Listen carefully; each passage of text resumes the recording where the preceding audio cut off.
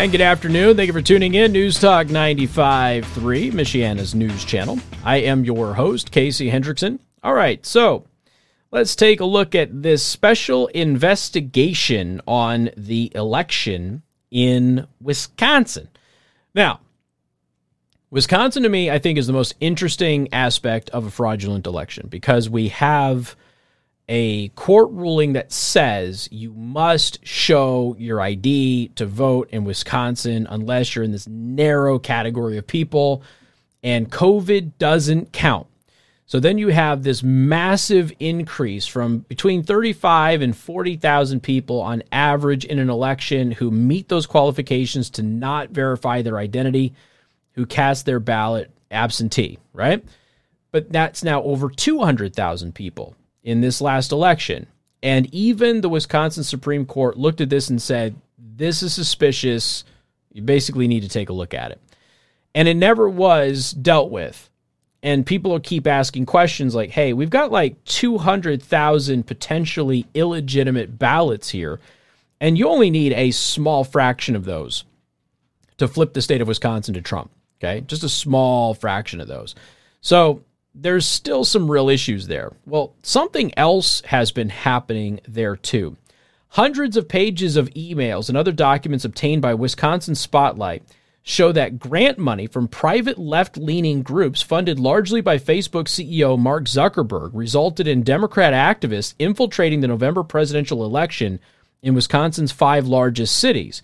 Here's what the emails and Wisconsin Spotlight's investigation found. A former Democratic operative, Michael Spitzer Rubenstein, 3 names,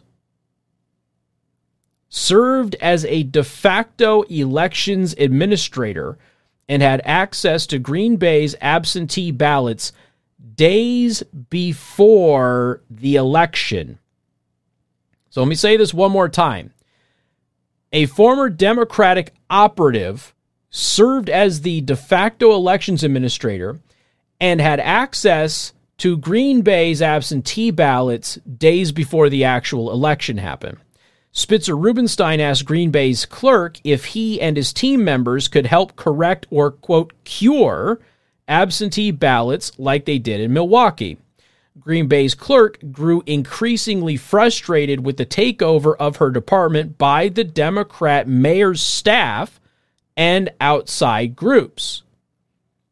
Brown County Clerk Sandy Juneau said the contract stipulated that Spitzer Rubenstein, the Democrat activist, could have 4 of the 5 keys to the KI Center ballroom where ballots were stored and counted.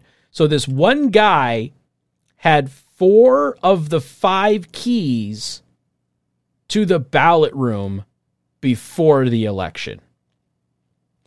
Brown County's clerk said the city of Green Bay, quote, went rogue. Election law experts said the city illegally gave left-leaning groups authority over the election. And again, this is tied to the Mark Zuckerberg money that I have told you about many times on this show. I don't need to go into greater detail.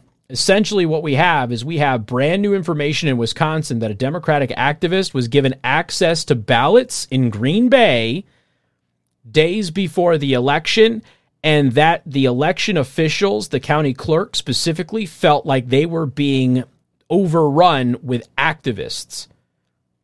There's another update on this coming up next, 95.3 MNC. A minute or so.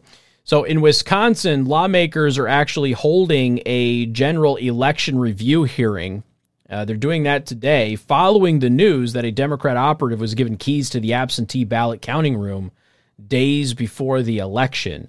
So that story that we were just talking about has now led to an actual general election review hearing in Wisconsin. So Wisconsin's still dealing with some very nefarious things happening in the election as more and more information continues to come out. They said the timeline just wasn't going to allow some of this stuff to happen. But as time goes on, more time is passing, more ability to investigate, get other people's stories vetted are actually going forward. Glory to you in your neighborhood. Buy a 3D printer or 2 or 3.